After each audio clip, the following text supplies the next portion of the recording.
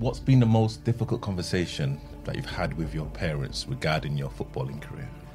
The hardest conversation was, I was never the standout player in any of my squads. We were playing at home and I took a shot in the warm-up. Absolutely no chance. I couldn't even run. I've left the impression in Wales that I was an unfit player, and anyone that knows me would never describe me as an unfit player. I feel like I'm a professional footballer that wasn't meant to be a professional footballer. I've definitely heard of incidents of players that are only in certain clubs because of their parent being a sponsor or their agents having agreements with the players. Overthinking and being too concerned about things is something that has affected me for a really long time. The worst piece of advice I've ever been told was when I was younger. Welcome to the Amateur Football YouTube channel, the Stoppage Time Penalty Show. As you can see, we are here in a different environment. Everyone likes the kind of physical meetups. And I have the pleasure of having Jose Ferreira on the sofa. How are you doing, sir? I'm doing very good, Fabrice. Thank you very much. And thank you very much for having me today. And I'm really excited for it. You know, it's the first time we're finally meeting after all this time. I know. So, yeah, again, I've got a lot to talk about. But yeah, let's kind of go straight into it. Your first footballing memory. Footballing memory.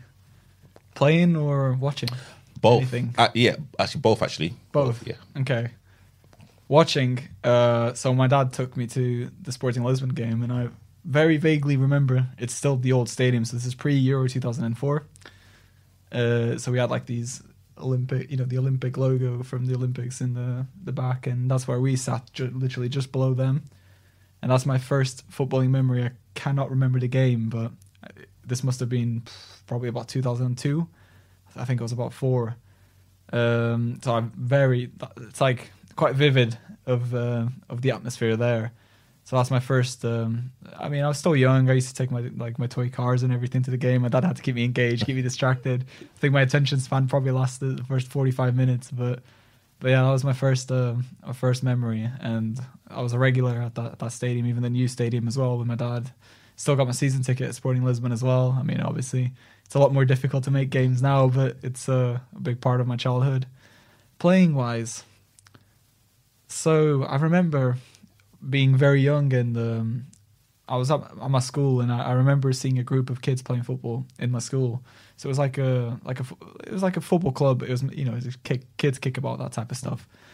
And I remember walking past and watching it and thinking, oh, I want to join this. But I remember the majority of the kids playing that were like older age groups as well. I think it must have been maybe year 2 or year 3 maybe, and or maybe everyone was a lot older, probably in the year 6, year 5, year 4 category. But yeah, my parents got me signed up, and that's how I kicked the ball for the first couple of times, and it's good memories. Obviously, I played with my dad. I played with friends as well, and even on my own. And it's my young memories of playing football. Mm. And you've mentioned your dad especially. I mean, how important has your dad been and your parents been in terms of your kind of footballing journey? Yeah, my parents have they've been a massive influence on it. I think they obviously gave me the opportunity to play football when I was younger. If it wasn't up to them, driving me to games and driving me to training, and obviously registration fees, all the sorts of stuff that comes with playing football. They were a big part of it. Without them, I would have never done it. When it came to playing professionally, my dad always wanted me to follow the education path and not exactly the football path. So we had to find a nice balance throughout my career, where university was still a part of it, and maybe that meant playing semi-pro instead of going to another country and playing full time. It was about keeping that balance of education and playing, and I've managed to do that even throughout school. School was always a priority until a certain point where I was more independent, and then I could make football the priority, and that was my decision. It was my risk to take, but obviously I would have never been able to do anything that I've done, even go to Finland. Even that, we'll obviously get into that later on, but even that wouldn't have been possible for me without my parents and their support. So definitely a major part of my career. I'm very grateful for them as well. And are you the only sibling? What's the family dynamic? I have a half brother and half sister, so they're both living in America now. They have been there for a really long time. There's a big age gap between us. I pretty much grew up as an only child in the household, as my siblings had moved on. And yeah, that's pretty much it. And do you still talk to your half brother and sister? Yeah. I spoke to my sister actually around Christmas as well. My brother's just visited Portugal not long ago as well. I'm still in touch with them. You know, I've got my nephews as well. I'm in touch with them. Well, on my brother's side, he's a bit younger, but I'm in touch with my John on my sister's side as well. And we keep in touch. Obviously, the distance makes things quite difficult. I do plan to go visit them at some point. I wanted to go for my nephew's graduation, but COVID kind of cancelled all of that. Cancelled a lot of our plans for a couple of years. So, but we're still in touch. Definitely. I think they're coming in March now, and it's in the plans of, obviously, depending on the season, that potentially going back and catching up with everyone again. What's been the most difficult conversation that you've had with your parents regarding your footballing career? I think the hardest conversation was them, getting it through to them that this is something I want to risk. And I say risk because you never know what's going to happen with football. You never know when it's going to end. You're just always one, especially the way I play, you're always one bad tackle away from everything ending. So I understand their side that they wanted me to follow education and have that, that plan for if things go wrong. But obviously it was difficult to get it through to them that this is something important to me as well. It's something that I really want to do. It's something that I really want to risk doing. So I think it's always a difficult conversation, and I think we still have difficult conversations at every point. Going to Finland, getting it through them that was something important to me as well. That was a difficult conversation as well, and I think it was that was the main one. It was just them understanding the importance of it to me and how much it means to me to be able to pursue it. So with your journey from going into your teens, when did you know, I kind of have a bit of a special talent for this. Let me kind of double down on this ability that I have to actually play football. It wasn't even my teens. It was wow. It was a really late decision. So when I came over to England, I think that was I did that. I came over 17, turning 18. That was the point that I knew, okay, this is what I want to do. There's nothing that will, nothing else I want to do. I see this is the closest I've been. And at that point, so I think 18 is when I decided this is a bit of me. This is my special talent. When I obviously as a younger player in the youth ages, I did stand out, but I was never the standout player in any of my squads. Okay, I was a good player in the team, but there was always someone who everyone said, "Oh, he's gonna be a professional footballer. He's going places." And I look back into it now, and I'm the only one that still plays professionally today. It's I survived the filter, I guess, but I think 18 is the key point for me, where I'd say, I'm going to be a professional footballer. And at the age of 18, what did you see, or what did you feel for you to make that jump? It was when I came to England, I saw opportunity. I looked around, and there's so many non-league teams, so many semi-pro teams. There was academies, under 23s, and at the time, when I came over to England, Portugal didn't have the under 23 league yet, so you were an under 19 and then straight into a first team. And if you weren't at Sporting, Benfica, Porto, Braga, Guimarães, if you're not playing at that under 19s level, it's very difficult for you to make it professionally. You'll probably if you're playing at those teams in the academy level, you'll probably get filtered into the League 3 at the time, maybe League 2 with a bit of luck. Very hard to progress into the Portuguese Premier League with the amount of foreign players in the country. But for me, I was only playing at district level as well, so like the equivalent of an amateur team, because we only have the amateur and the professional. And it was in Portugal. It was difficult for me to see the opportunity to progress.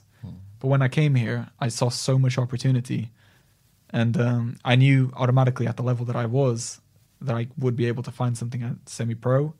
And then it's just a matter of building on that and step by step, and that's how I focus on it. You know how people take seasons game by game. I did that before my career. I took every season by season, step by step, just pushing myself every year to go as far as I can. And that's what's helped me. Every year it's my personal objective to take a step up. And that's how I faced it throughout the last couple of years. And you play as a right back? Yeah, so... you know, I shouldn't say... I mean, please correct me if I'm wrong. I don't think anyone wants to grow up to be a right back. I don't know. I loved it. So, I started as a striker. Okay. And then got moved to winger because I was quite fast. And luckily I managed to maintain that as well. But I remember once when I was in my first year of under-19s. Oh, actually, for my school team, I played right back occasionally as well. Because just of the style we played, it meant I was going to get a lot more of the ball as a fullback bombing forward.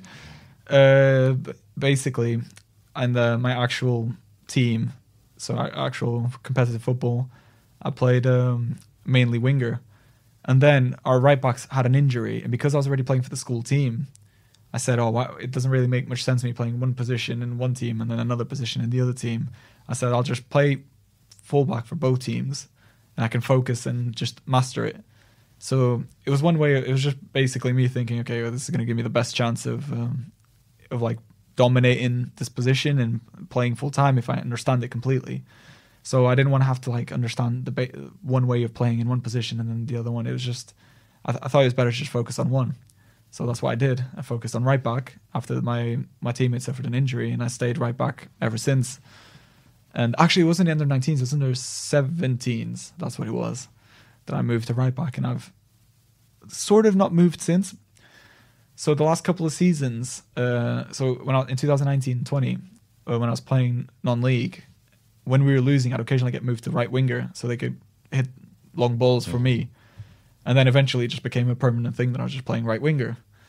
When I went to Finland as well, I did get used as right winger quite a few times. And to be honest, I absolutely love the position. I'd be quite happy to play right back or right winger or left winger as well, cutting in as well, playing inside, giving space for the left back. So I'm pretty flexible. I do prefer the wing back and wing, definitely. So I'm pretty versatile though. Okay. So when you moved to the UK at the age of 18, can you kind of talk about the process from you moving and then going to a team in Wales? Yeah. So I moved to England in 2016, and that was my first taste of English football. After that season in 2016-17, when I first moved to Liverpool, I was living in Liverpool, and I went into uni there. Going into university there obviously took up a lot of my time, which meant that I would have to pursue non-league football. So I played non-league football between 2017 and 2020 when I graduated. And can I ask what you graduated? So I graduated from Liverpool John Moores University with a sports business degree. I do have a master's as well from King's College London in marketing. That's just finished online while I was in Finland. But sports business was between those years while I was playing non-league. When I finished the first season in Liverpool, I did have the chance to go play full-time. So I trialed at a couple clubs in England and had the chance to go back to Portugal and play. But then this is where education came in. It was the agreement with my dad. I'd go into education and then I could try football. One way I do think about it, and I think, if I started playing in the third league in Portugal at 18, maybe I could have had so many more opportunities. But at the same time, you don't know what could happen. Maybe not. Maybe those years in non-league shaped me as a player. made me stronger, made me understand football a bit better. Maybe that's what led to today. But when I finished in uni, then I went to the Portuguese third league. That was my first professional full-time season. Massive experience for me, massive learning experience. It was, I think, another moment that changed everything for me. And we got promoted at the end of the season as well. Just being around that team was really good for me, learning-wise. I was managed by José Marreco, who's a Portuguese football legend, striker, scored goals for fun, absolutely talented player. And as a person, he was a very important manager for me as well. He's taught me a lot throughout the year, taught me a lot about football, and a big part of how I ended up in Wales. Wales represented a big opportunity for me because it was the Welsh Premier League. It was a chance for me. It was a chance to play a Premier League and potentially go into Europe. So it's always been a big goal of mine, make into a European competition. Unfortunately, things while I was there didn't quite work out for a lot of reasons. I had my first injury. I'd never been injured before until then. A few other factors didn't quite help. Maybe I didn't settle in. I don't know. I thought I was settled in, but it's football. But it was a really exciting opportunity for me, and I think again is a learning. Everything's about learning, and it was a big part of my career as well. You spoke about your injury, and I could see your face. Your tone changed. Can you talk about what that injury was and how that just impacted you as a human being? Yeah. So this is it's a bit of a weird one. So when I was in Wales, we didn't have a physiotherapist with us at the time, with the club, and so obviously I didn't really have someone to go to with the pains and injuries. It's I felt when I was warming up for a game in Cardiff, I felt a bit of a pain in my abdominal and left adductor area, and I kind of kept going. We had a sports scientist who we'd go to, but he did say that he was a sports scientist, but he tried to help as much as he could. He did mention to say, "Oh, you just play on it, and then we'll see." So I played on it. Wow. And the week after, we had another game, and I was pinging a ball, and it was not right. Again, abdominal, really bad pain. But I told the manager, "There's no chance I can play today." So I went on the bench. Week after, a couple of days later, because this was a midweek game. No, this was a Saturday game. Then the midweek game came. We were playing at home, and I took a shot in the warm up. Absolutely no chance. I couldn't even run. Couldn't even move. I ended up in A&E that night because I went to the other team's physio, and he checked my abdominal area. So we thought it could be a hernia, which obviously would have been considerably worse than what it actually was. So it turns out it was just a torn abdominal. It could have been a hernia. It could have been a lot worse. Obviously, if there's a tear and it's popping out and it tightens, then it's very dangerous. You need surgery on that. So I went to A&E, ended up staying in Wrexham Hospital for about 13, 15 hours. I couldn't remember the exact amount. It was in between those. It was not good. Molly was sleeping in the car as well as all of this was happening because I was quite nervous about it. We ended up getting it checked, and they couldn't tell what it was, so they said I had to seek further tests. I ended up going to Spire Hospital, getting tested, and it turns out that when they did the scans, they just said it was a tear. But I just had to be out for a while, and it was a very difficult time for me. It was I didn't really know how to deal with it because it had never happened to me before. I didn't know how to stop. It was weird for me not training. I didn't know what to do with myself. It was a bit weird, a really hard period for me. But I'm really glad with how the recovery went in the end because I feel like I've left the impression in Wales that I was an unfit player, and anyone that knows me would never describe me as an unfit player. I think you can talk to my coaches in Blackpool. They'd be able to say that that's really not like I'd describe me as fast. They describe me as fit, especially the way I train, the way I like to train. They would have never described me that way, but I think I left that impression in Wales, and it disappoints me. Do you think you left that impression, or was that the kind of whiff? I don't know, were you kind of getting that impression from other players, management, that that actually that was your, but yeah, that was you just being injury prone and unfit?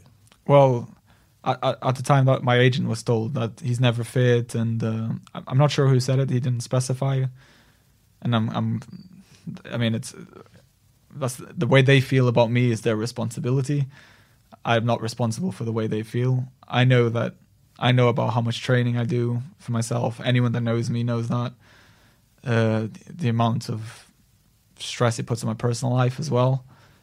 So that's the way they felt. I think that's how they felt, especially from what they said to my agent. But it's not my responsibility that they felt that way, because, and I know that now, but I don't like that I've left that impression as well. There's nothing I can do about it, man. I mean, I didn't have treatment as well, so I had to get it after. It's just how it went. It's just unfortunate. I feel bad about it because I feel like if things had went well in Wales, it could have been a massive opportunity for me, and I would have liked to contribute for the belief that they had in me. So I'm a bit disappointed with how it went, really. So from your experiences from Wales, you move on to an amazing opportunity in Finland. I'd love to know a little bit more about how that opportunity came.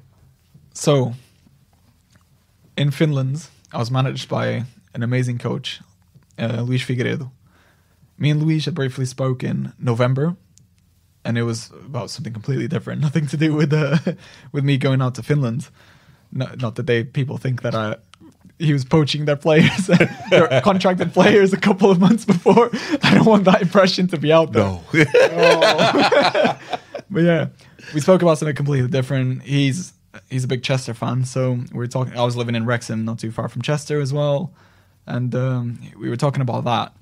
And then in January, so literally a couple of days from the transfer window, Luis Figueiredo calls me. I remember this so clearly. Me and Molly were off to Chester, and for a day out, because at that point, actually, I was telling someone the story yesterday. Basically, I was sat in the sofa because I was just so, borderline depressed at that point as well. I didn't want to play football anymore. I was really down. So I think she walked in from the kitchen. Our kitchen was more or less there, and I was like this. I didn't know what to do with myself. And there's only so much Warzone and FIFA I could play all day. Just recovered from injury as well. And she was like, and I was like, I don't know what to do. I don't think I want to play football anymore. Like, I'm not feeling it anymore. She's like, okay, don't think about it. It's your day off tomorrow. We'll get in the car. We'll go to Chester. We're going to a board game cafe. That's what it was. So we're about to get in the car. The phone rings. Luis Figueiredo. And he's like, so, do you want to come play in Finland? I said yes.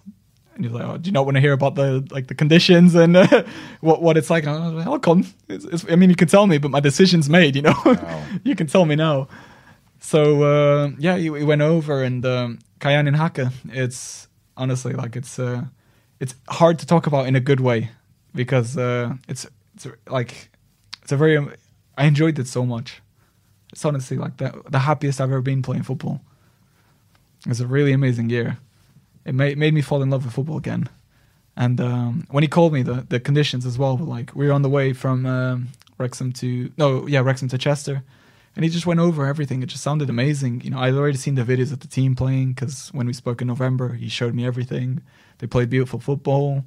He got, in a non-footballing country, because ice hockey is the biggest sport in Finland, he got this team playing. They gotten promoted as well, playing this amazing football, and it excited me. And I knew they had gym, they had pool, we were training full time. We had all the conditions, physio, doctor, all the conditions to succeed. The club's budget wasn't obviously outstanding, but they gave us everything to be the best players we could be. It was an amazing experience, and the more he told me about it and this trip from Wrexham to Chester, the more I was convinced that this is what I wanted to do. So I called my family as well, told them, right, I'm going to Finland. And I touched on the subject about maybe trying my luck there not long before, but told them I'm going to Finland. They're like, no. My dad was like, no, Finland's so cold. It's so far. You're not going to Finland. I was like, I'm going to Finland. And they said, we agreed, like, I'd come to Portugal first and, like, think about it. I'd already signed the documents to go over, so it didn't really make much of a difference. I went to Portugal anyways, and they ended up, like, coming with me because they couldn't believe that I was coming to Finland. And, yeah, I'm so glad I did it, honestly. It was such an amazing experience. I want to go back to when you were sitting down, when you literally fell out of love of football. If you didn't get that phone call, what do you think you would have done for the remainder of that week, month, or possibly year? It would have been a very difficult one for me. I don't know if I don't know how the situation would have changed. It's hard to look back at it and think about how things could have been different. Maybe, I mean, I went on to have a season where I played 100% of the minutes I was available. I had no injuries. I was fit. I didn't have any problems throughout my season in Finland. So there's a chance if I'd stayed in Wales, that could have happened. However, maybe the fresh start is what was important for that to happen again. And it's like trying something new, learning again. Because I think I would have found it really difficult in the state that I was to pick back up and getting back to where I was before. The good thing was I was traveling from Wrexham to Blackpool to work with Dave Mendonça. He's the fitness coach I usually work with football-wise over the summer. So we do a lot of he's got quite a good group of players going as well. And I usually go back and we do a lot of running, stuff on the ball as well. Focus on he fixed my running mechanics, which was a big part of why I hit a lot of the speeds in the high 30s throughout my career. And the general fitness that I have, a lot of it is thanks to the work that we've done together. So I did start doing that just before I went to Finland. So I was traveling from Wrexham to Blackpool every Monday to train with him. So maybe it would have been that I would have gone back to where I was before and managed to pick back up on it even as a player. But in reality, I wasn't really feeling valued. I felt like just one of the pack, and it was especially like being out of the team as well, injured, watching it from the outside. You feel like a spectator. I feel like I could have, I feel like I could have just been in the stands watching it. I had a season ticket. I wasn't a player, so I think it would have been really difficult to pick myself back up after that. And I would have just been a burden on Molly, to be honest, throughout the whole time, and my family. So yeah. You like talk very fondly of Molly, your like girlfriend. How did you guys meet? And again, like, what influence has she been on your career? Yeah. So Molly used to be a flatmate of a friend of mine, and we met by pure chance, actually. I left my jacket. Right. I left my jacket. No. I went out with I hadn't met her at this point, so I went out with a couple of friends. I didn't even know she was like living there, So I left my jacket in a mate's room, and we went out, and I was gonna go home, and I was like, oh, my jacket. So I'll go back, and literally when I went back, that's when I met Molly. She was just in the kitchen by pure chance. I knew, like, she, obviously not random, but that just walked in. She was the flatmate, but yeah. So we met then, and it started out as friends. So like, my mate's flatmate friends. But then things just. I came back once from Portugal to see her as well, and I think it was like spending so much time together. We have a lot in common as well, and she's a big support of for football for me. Even at times where like it looks like I don't know what the next step is, she helps. She's a big help. It's a major part of my career. And even now, like, because when I'm at points where I don't know what's going on next, she helps me like seeing what's in front first instead of thinking about the bigger picture, So, a very big part of it, yeah. She's like really special to you. Yeah, definitely, yeah. a major part of like all the success I've had. What's kind of been the biggest sacrifice that you've had to make in your life so far? So for me, it's always leaving my family. So I think I've mentioned this before, like in our programs, that when so for example, I was playing in Finland. Molly came out with me but didn't stay, so she went back to the UK, and she's working here as well. So when I'm in Finland, I'm away from her and my parents and my friends, obviously. When I was playing in Portugal, I was away from Molly, but I was with my parents. Although my parents did come to see me quite a lot in Cayenne, which was really nice. But yeah. So when I was playing in England, I'm with Molly, but I'm away from my parents. So it's the fact that whatever decision I make, I'm always away from someone. And so the biggest sacrifice for me is not being able to see my parents, not seeing my girlfriend, not seeing my family. It's very difficult. But it's football. The reality of football is very difficult. And it's obviously there's a lot more sacrifices in it. Like when you're at uni and you still want to be a player, you can't live the full uni experience. You can't live the full uni life. Even when I'm like playing, my groups of friends want to do something together. I have a very strong group of friends back from school that we're still like all really good friends with. Despite all of us like living in different corners of the world, we're all still really close. Sometimes they all want to get together and do things, so we'll organize like traveling together or whatever. And I can't always make that because of the way the season goes. So I remember like the last time I saw them was November, not this November, the one year before. We all went to Belgium together. So I had a couple of days off, and I said, literally, this is the only 3 days I have. They wanted to do something, so we all went to Belgium and met up. So obviously, I wouldn't be able to do that very regularly whilst they can, because, just take time off their jobs, and I can't just take time off football, because if I take a weekend off, next week someone else will be in my place. Everyone's replaceable. So there's a lot of sacrifices to football, but definitely for me, the biggest one is being away from my family. You're a very driven individual, very, very focused, and we had a brief conversation about how no one's really going to take your like dreams away from you. Was that instilled at birth? I mean, how like do you have this kind of steel-like mentality in terms of your footballing journey?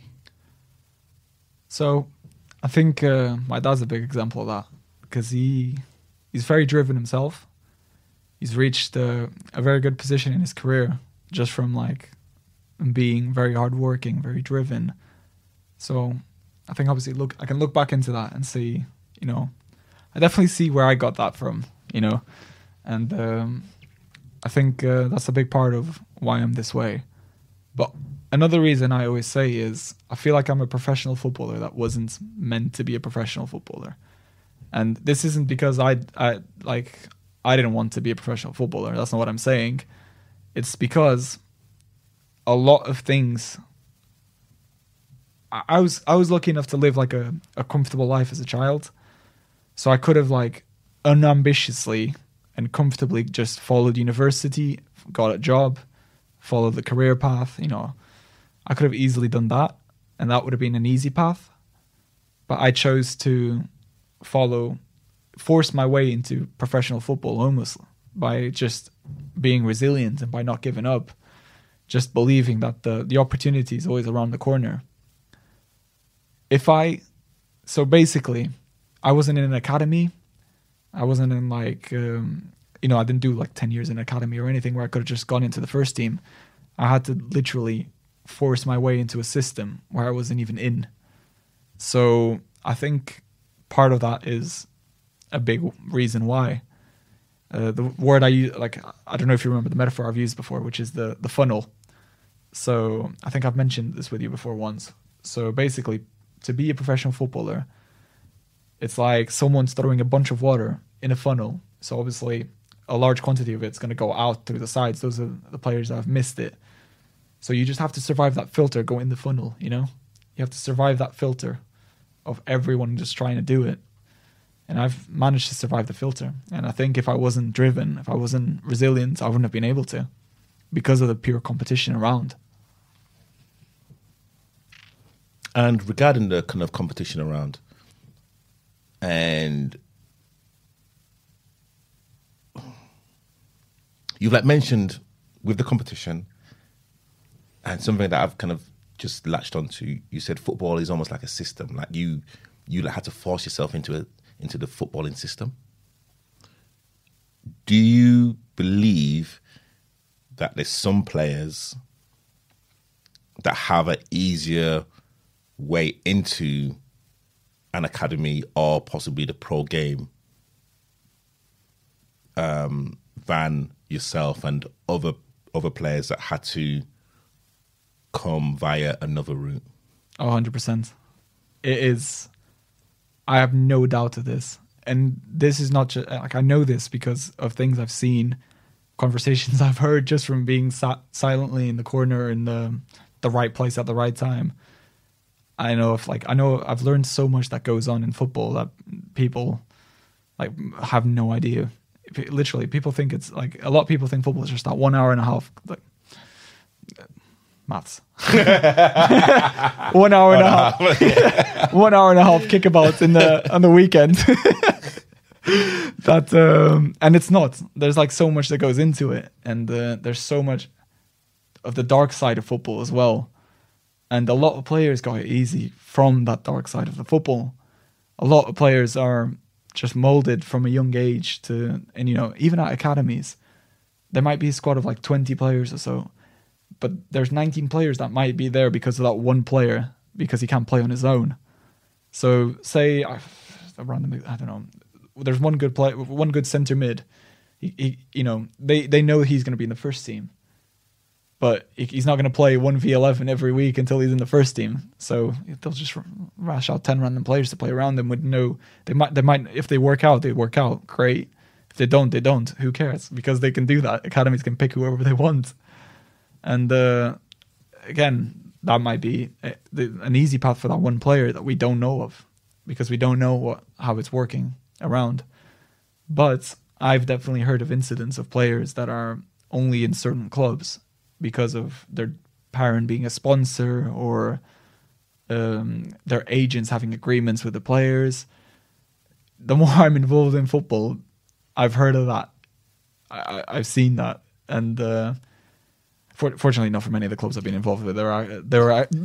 I should say that now, that they were all being really professional and good clubs.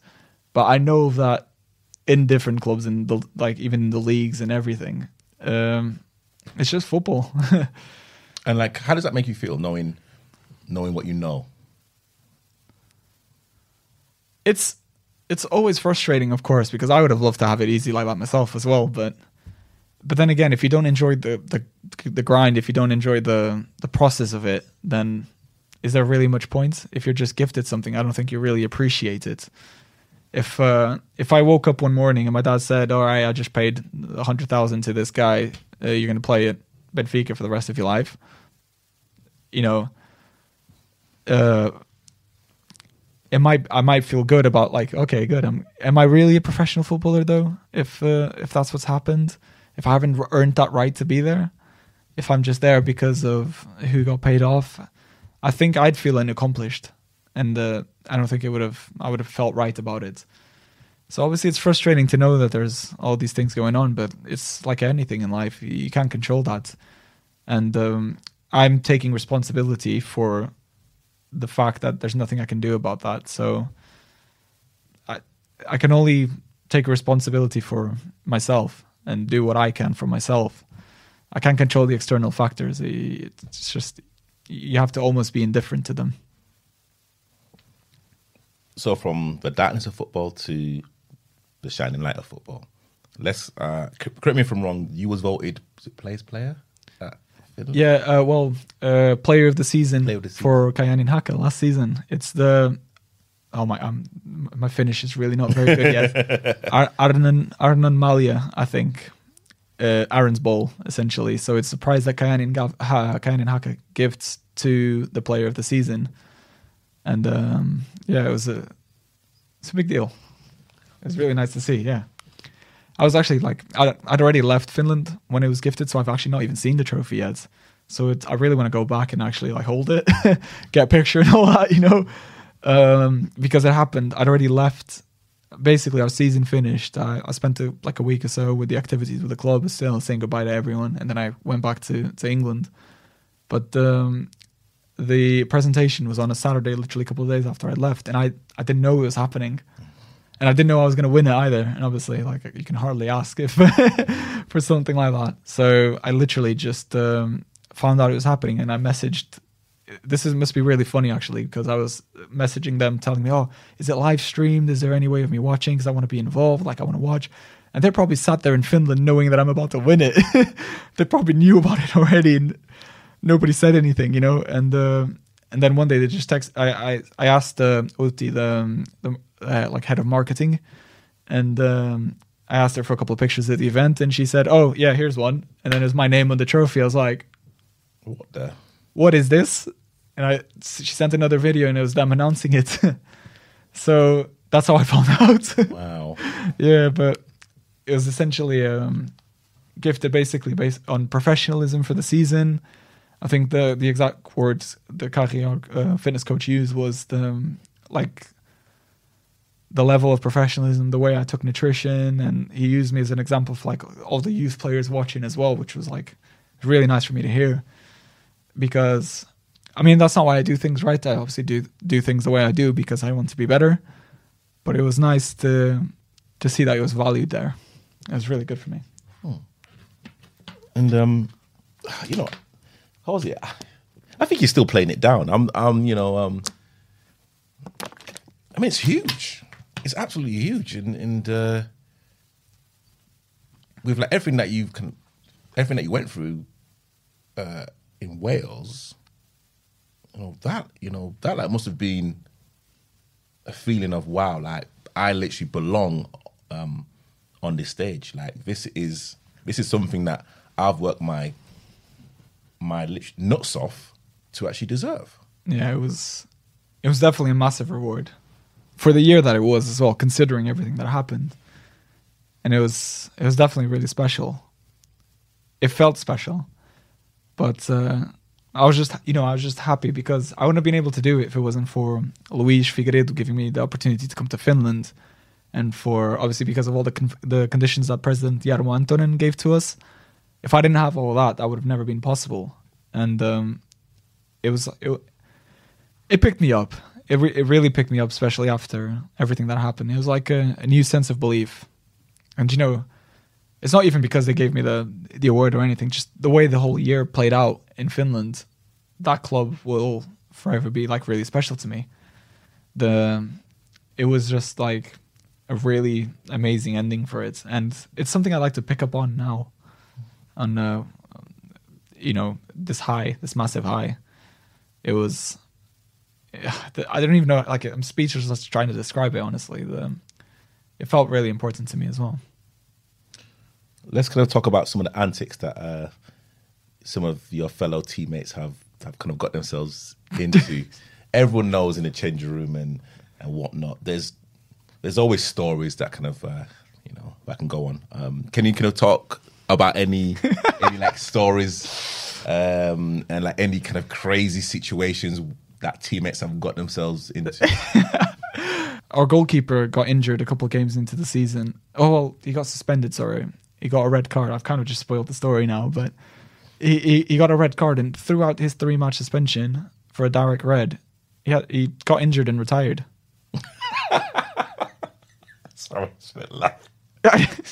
Sorry, I shouldn't laugh. It's just when the first thing happens and you're like, oh, okay, and then this happens and you're literally a couple of games into the season, you're like, oh, is this how this year's gonna go? You know what? The best thing was we had a 16-year-old goalkeeper on the bench. We don't usually have a goalkeeper in the bench, but that day we decided to have a goalkeeper in the bench, and he came on in man of the match. He was absolutely brilliant, and unfortunately, things weren't as easy later on because inexperience, and he still has to develop. But it was, he did have a really good game. Actually, my favorite part of that game was my dad came with us to that game, and this is a story that not many people know yet. So this is new.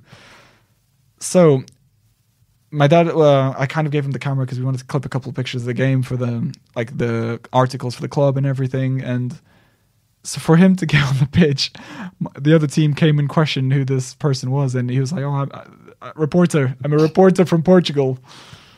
And we've just gone with reporting on the game. We have a lot of Portuguese players, but yeah.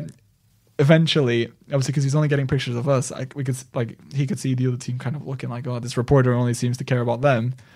So he went to the other side and he started clipping pictures of the players in the other team as well. I lost it when I turned, and I saw the players posing full on pictures and everything. That's amazing. And then the best part was when I was flicking through the pictures to pass them on to the club, and there's pictures of the players just going, and I was like. That's amazing. But it's just antics. Just before the last game of the season, the local newspaper put out an article where they criticized mainly the Portuguese players, really, and they criticized the inexperience of the squad, and completely unfairly criticized the manager as well, just because he's a passionate manager. I think it's because it's quite an introverted country, so I understand that it's a bit different from what they're used to. So, but then again, we're about to play the most important game of the season to avoid relegation, and that comes out. That article comes out, and we put it in the changing rooms on the door, and everyone was reading it, and it's just the timing. There's perfectly nothing wrong with writing something like that. It's just do it after the last game of the season when everyone's mind's out of it already. So it's what I said. We felt like a lot of the times throughout the season we were swimming against the current. It was very, it was quite tough. But I had another one as well, but it's slipping my mind now. It's gone. It might come back to me. But yeah. Okay. So yeah. Talking about criticism and talking about pressure, how do you cope with criticism? And if someone, let's say someone down the street criticizes you, is it something that you take personally? Or again, in terms of they like talking about how you defend or whatever it is. And if your manager or a player kind of lays into you, how do you cope with that type of criticism, pressure as well? And is it something that you take home with you? And literally, again, how does Molly and your kind of family dynamic help you in those tough situations? It's so the dynamic of a coach criticizing you or a player criticizing you is completely different to at least to me personally, the dynamic of someone in the stands criticizing me. Because if my manager is criticizing me, it's something that I need to take in because it's for the great good of the team and because it's constructively going to make me a better player. If it's an issue that I have to fix, I always prefer to just be told if something, if I'm doing something wrong, if I'm not doing well. That's why I don't like it when teams, for example, are messing you around a bit, when they're deciding if they're going to sign you or not. If you don't think I'm good, just tell me. I'd rather know if you're not interested. If it's not a good fit for you, I'd rather you just tell me. So it's the same with coaching. I'd rather people just tell me if I'm not doing something right so I can fix it. And so I improve as a player. Now, fans criticizing you is completely different because, who's going to know what the right thing to do on a football pitch is? Me, who's playing football, getting paid to play football, or Jimmy from the pub down the road who's never kicked a ball in his life, professionally, and watch all he does is watch a lot of football and listen to TalkSport every once in a while. It's not like they're not going to be they might not be the best source for footballing knowledge, compared to my manager who's been doing that for however long he's been doing it, So the dynamic is different. Does it affect you if you're taking criticism from the fans? Of course. And for me personally, it's not the criticism as much that affects me, but it's the fact that my family might have to sit in the stands listening to that criticism. Obviously, they don't know who my family might be in the stands, but just that just doesn't sit right with me. And for example, I'm not one to go and to watch a football game. I won't go watch a Premier League game and shout abuse at a player. And I don't think it's right. I wouldn't go to Co-op and shout abuse at the person scanning my shopping, because she's not scanning it quick enough or whatever. Why I wouldn't do that? Why would I feel like it's normal for me to go to a football game and do it? But people choose to do it, and that's their responsibility. I mean, but the way they feel about me is their responsibility, and the way I take it is my responsibility as well. So I try. It's just water off a duck's back in it. So kind of going back, and again, it could be Jimmy, could be John, could be Tabrice, but but also as well, I kind of have to also look in it on their side. Imagine Jimmy is 55 and he's supported his club. This is his boyhood club. Yeah. And he knows the ethos and the history of a club. And he's looking at a manager or a player to come in, they train, they play, and then if the time is right for them to move on, they will move on. And then they've left all of the baggage to the fans to actually deal with. You can see why some fans, especially when their team are not performing, will literally talk to a manager or have a go, however you want to look at it. I mean, they do have a right to, to actually have their opinions. Do you know what? They've paid for a ticket as well, so whatever they want to do to, make that the experience for them is actually perfectly acceptable as well. That's their choice. I actually understand what you mean, because I'm also a fan of Sporting Lisbon, for example. So I know the feeling of being a fan, but I also know the feeling of being a player. It's a bit of a conflicting one.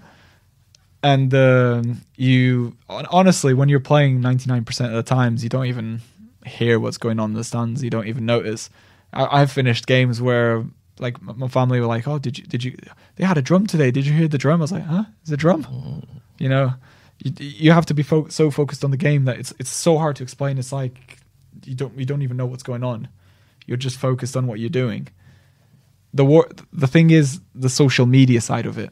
So going on social media, and Finland has something which is kind of cool, but also I don't recommend it to probably the majority of players, where they have a massive football forum. So it's called Footage Forum. And on Footage Forum, fans essentially just go and comment about their teams. So it's an anonymous forum. So that says a lot about... Yeah, your face, I think, says it all. It's an anonymous forum. People can say whatever they want. There's no profile pictures. There's nothing. People can put as much criticism or compliments, because there are some compliments as well. But, I heard Kasper Schmeichel say this in the High Performance podcast not long ago, where there might be 200 compliments, but it's that one bit of criticism that you're going to think about. And it is true, and you've just got to not listen to it. But then, again, as I said, the way you take it in is your responsibility. They chose to say it, that's fine. That's their right. The way you take it in is what you can control. And you've just got to be resilient. You just got to believe in yourself, basically, and believe in what you do. So the Finnish Football Forum was a source of a lot of entertainment for me this season. And I say this because of sometimes people have their opinions, but because you're inside the changing rooms, you know the dynamics, you know what's going on. It's different. So in my situation, because sometimes people would comment, and I'd think, there's not much we can do, because they don't know, they question where our keeper is. Don't know he's injured and out for the season. They question decisions about players not being in the squad. They don't know that might have a family commitment or something. There's a reason for it. It's not just the manager that suddenly woke up one morning and decided to bin off our top player. You know, it's not nothing is random, even though sometimes it looks on the outside that everything is random, but it's not quite like that. And once you know the context, and once you believe in what you're doing, believe in yourself, you find it a lot easier to just get on with things and be okay with what goes on externally. We spoke off air about a book that you read, The Art of Not Giving a F, and how. What's the biggest thing that you learned from reading that book? There was so much. I actually really recommend that book. I've read it in a day. Honestly, maybe 2 days, but just I was captivated by it instantly. Overthinking and being too concerned about things is something that has affected me for a really long time. Mm-hmm. Overthinking is one of the reasons I think why I sometimes can't do certain things on the pitch. And I don't mean overthinking as just questioning myself. So that's what I mean. Even though I can do things, I question my ability to do things. And I wish I'd realized that 3 years ago, maybe, because who knows? But I've only reflected on that over this last season. And this was actually through the help of a sports psychologist as well. That's helped me realize these things. And this book, I was reading it and I was looking back at certain points of last season and I was thinking, do you know what? If I thought like this last season, maybe I could have finished the season with goals, because I would have chosen to take a risk knowing that I can commit, beat that 1v1, or I know I can make that cross, or I know I can make that long shot. But I chose an easier, a safer option because of overthinking and not believing in myself. Molly says it to me quite regularly that not believing in myself is my biggest issue. And do you think the reason why you don't believe in yourself because you want to please everyone? Yeah. I guess maybe that could be what it is. It's just feeling like I have to do the safer thing, the right thing. Because the thing that I took from this book was that, and what he means by not giving an F, it's not like being indifferent. What he means by it is believing in yourself and doing, not caring about what everyone thinks. So the example he used, I think, was someone in his, I think it was his mother, got messed around, and she was but she was just accepting it and just being, you can't do anything about it. It is what it is, that type of attitude. And he said, no, we're going to lawyer up, beat this situation, and, you're going to be the winner in this whole situation. He was dead confident about it. And the way he put it was, it's not Mark Manson, the author, doesn't care, he's not indifferent. That's not what he meant. He meant he doesn't give a F. He's going to take everyone on. He's going to lawyer up and beat the situation, and that's what he means about it. Just it's not indifference. It's being believing and being the best you can be, because you don't care about the outcome. What you're doing is right. So I think that's what I took from it, doing the right thing because you believe in it. And you know what? The way I apply that when I was playing is, if I'm making a decision about what the right thing to do on the pitch is, because I know in my, that's the right decision to make. And I feel like sometimes maybe I've played it safe, and maybe I had the ability to take someone on, and I chose to just go back and play the safe option because I thought that was the right thing to do for the greater good. But maybe I would have believed that, I'm a fast player. Maybe I could have taken him on, crossed it, and my striker would have scored. And I've missed out on that chance and played the safe option. And do you go home and do you analyze and regret regret certain decisions that you make on the pitch? I don't regret decisions, because regret doesn't change anything. There's no point. There's nothing I can. Once something is done, I can't change it. So one of the ones I think about is in the last game of the season, 87th minute, we were playing Rops and it was 2-2. And there's a bit of an ongoing joke in my team that I don't score goals because it just hasn't happened. But the ball, so the striker's taking a shot, it's rebounded off a defender, and I've just taken it on my knee in the edge of the box and just volleyed it. And it didn't go in. The keeper saved it. And I could look back into that and think, oh, maybe I could have taken a touch and then just finished it. Maybe I could have been more composed. I could have regretted it. But obviously, it could have gone in, and we could have won that game, the last game of the season. But it didn't go in. There's nothing I can do about it. I can't change it. So there's no point regretting it. I tried. I did what I could. So I don't think I always go home and analyze the game. So I always look through the videos, see what I've done. But it's for the purpose of improving my decision making, for the purpose of making the right decision when I'm in that situation the next time. Because football is just a compilation of the basics. Every week you just go out there and you do the basics. If you do the basics right, if you do the basics better than the other team, you'll win. Because football is essentially comprised of the basics. There's no point overcomplicating it. It's a game. When was the last time that you didn't try on a football pitch? Didn't try on a football pitch. That's something I can fortunately say that I've never not tried on a football pitch. In training? Not even in training. If you don't try in training, you're going to go into the game not trying as well. Not trying is, to me, I have to have like some core values, and hard work and giving it my best is one of my core values. So it's one of the few things you can control on the football pitch, how you try and how you work. And I would never not try on a football pitch, because if I go out to training and don't try, I'm going to miss out on an opportunity to improve myself. If I go and do a sprint with my fitness coach, if I don't give it full sprint speed that I physically can at that moment, I'm not going to get my sprint speed better for next time.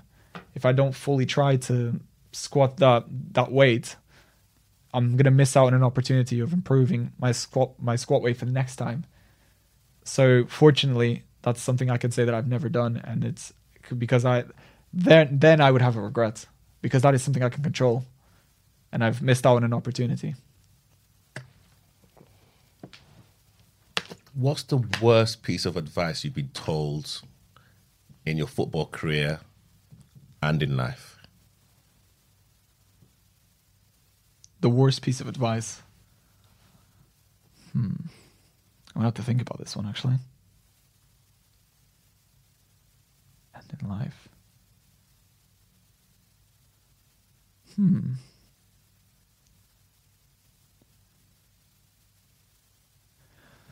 I think for football, the worst piece of advice I've ever been told was when I was younger. I was encouraged to look at a player and mimic what that player does.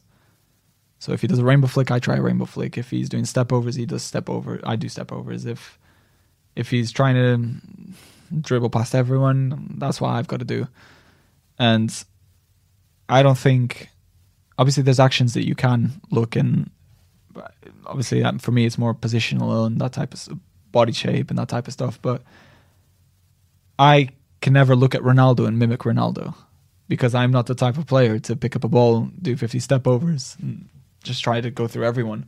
That's not me. I like to, do things right to the best of my ability. So I wouldn't try and take on a full team, because that's not the type of player I am. So I'd find it quite difficult to just mimic one player, mimic his actions, and because you're not him, you are you. And there's obviously things you can mimic. So as I said, you can take something that you've seen and try to apply it to your game. Obviously, that's fine, but not doing everything like the same, you know. And I also got told once to just play the safe option and not take risks. And I guess it goes back to what I've just said. Risk. You know, if I didn't take risks, I wouldn't be a professional footballer, because I would have played it safe, gone to uni, and, you know, follow that path. Well, I did go to uni anyways, but I mean, follow that path. Life, you only get one chance of it, and everything about it is numbered. We were saying this before as well, off air, weren't we? That we don't know how long we have. We don't know how long we can play football for. So we just got to make the most of it what we can, while we can. So I think a major part of it is taking risks. And if you believe something is the right thing to do, that you should take that risk. If you feel that is the path that is right for you. So yeah. As a professional footballer, the industry's changed now. Of course, with the women's game now, we've like seen amazing stuff, especially in England, and of course, like the kind of men's game has now exploded. You know, with brands, social media, and like the word of inclusion. You know, it's like something that everyone believes in. So, as a professional player, I'd love to get your opinion about this. Why do you think no one has come out in the men's game about their sexuality? Well, I think it's just recently a Scottish League 2 player, as I think it's just come out. Personally, I just don't think it should like be news. Someone's choice. We shouldn't make it like a deal about it. With how much acceptance there is nowadays, we should just accept and be okay with, you know, everyone's choices, and it wouldn't bother. It wouldn't bother me. You know, I think it wouldn't bother 99% of players around the world, and personally, I just don't think we should make like such a massive deal of it. You know, it's just life. You know, it's just people's choices. You know, we shouldn't influence. We shouldn't influence anyone. We shouldn't make anyone feel scared of who they really are.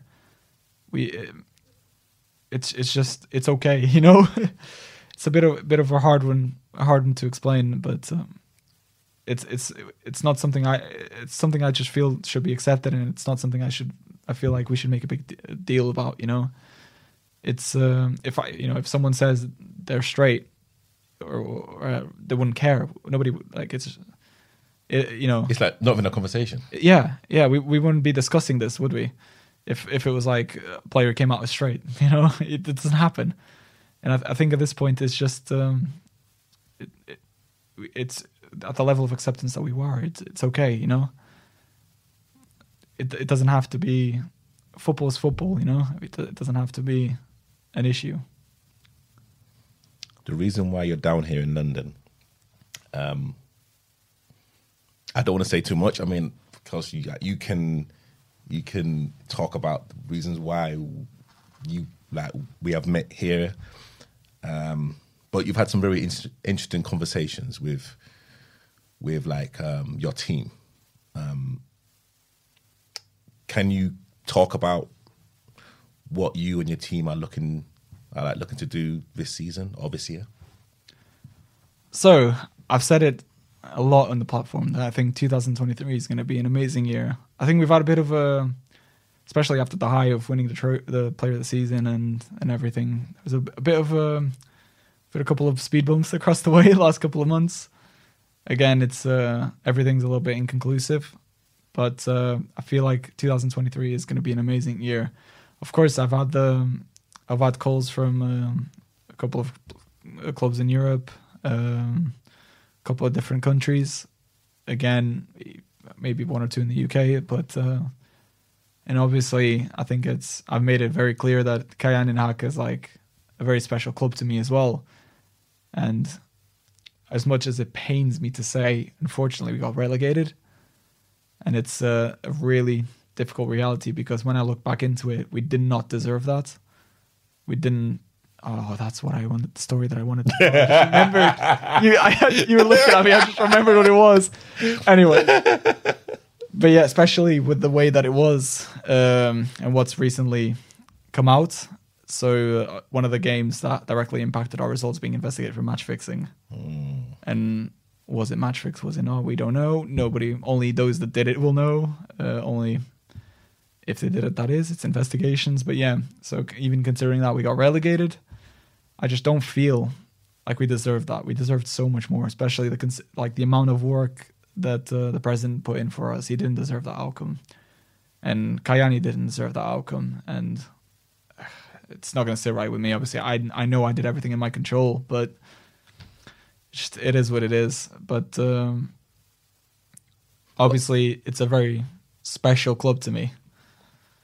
But also as well, I can say again, I've got to play two sides. The league table doesn't lie. You have an amount of games to accumulate the points for you to be safe. So if you finish in the relegation zone, then technically you deserve to be there. If you win the league after X amount of games, then you deserve to win the league. So why do you think your team didn't deserve to get relegated? Well, I guess match fixing situation obviously didn't help. Obviously, we didn't know about it at the time. We still don't know if it's obviously confirmed, so I can only speculate about it. But there's a lot of points throughout the season where we feel like we lost control of as I said, we were swimming against the current. We felt we lost control of things. We couldn't control the retirement of our goalkeeper. That happened. We couldn't control the fact that the striker and the winger felt like missed home and had to return home. They were both quite key players for us at the time as well. We had to wait for the window to open to replace him as well.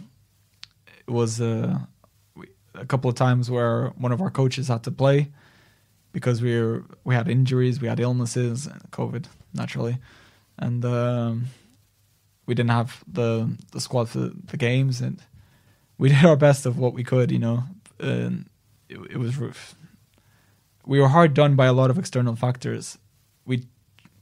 When it was up to us to take responsibility, we did our best of what we could. But there was a lot of external factors that really couldn't be helped. So that's quite impacted us, and I do feel a bit hard done about what's happened there.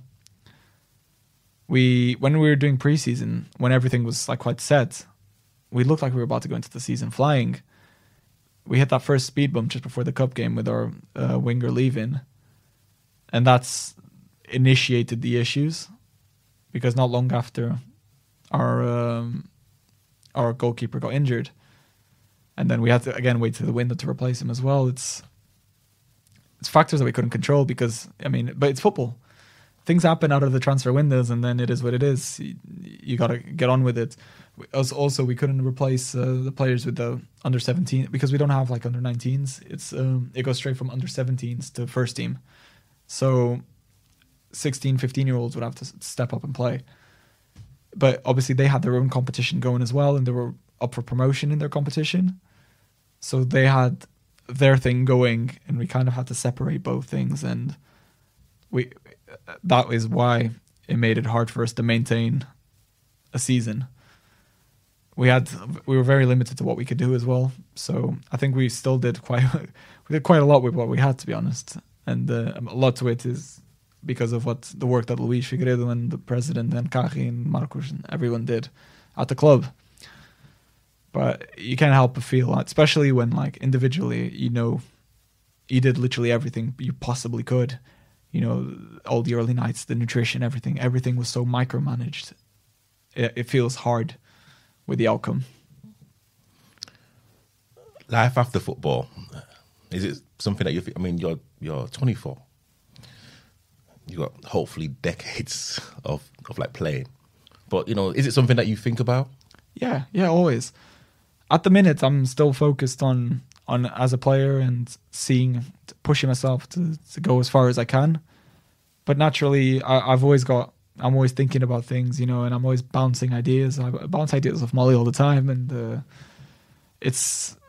I've got my degree, so sports business, and my master's in marketing, so that's an area of interest of mine. I think I would the way I've the experiences I've had, so with the media and everything as well. I think that's media marketing is a big industry of interest for me, especially in the sports side of things. But I feel like I'd love to experience being a sporting director as well. And naturally, a progression for a player is always coaching as well. I do see myself more in the sporting director or director of football side of things. But there's I don't want to miss steps out. So there's a path to get there as well. And whether that's coaching or getting an experience quite early, that is it could be an ultimate goal as well. But, step by step. And at the minute, the step is still playing. And then I can take the next step when the time comes. Jose, I just want to say, and I'm sure I've said this to you, like you've been one of the biggest supporters of the platform, and I just wish you the best.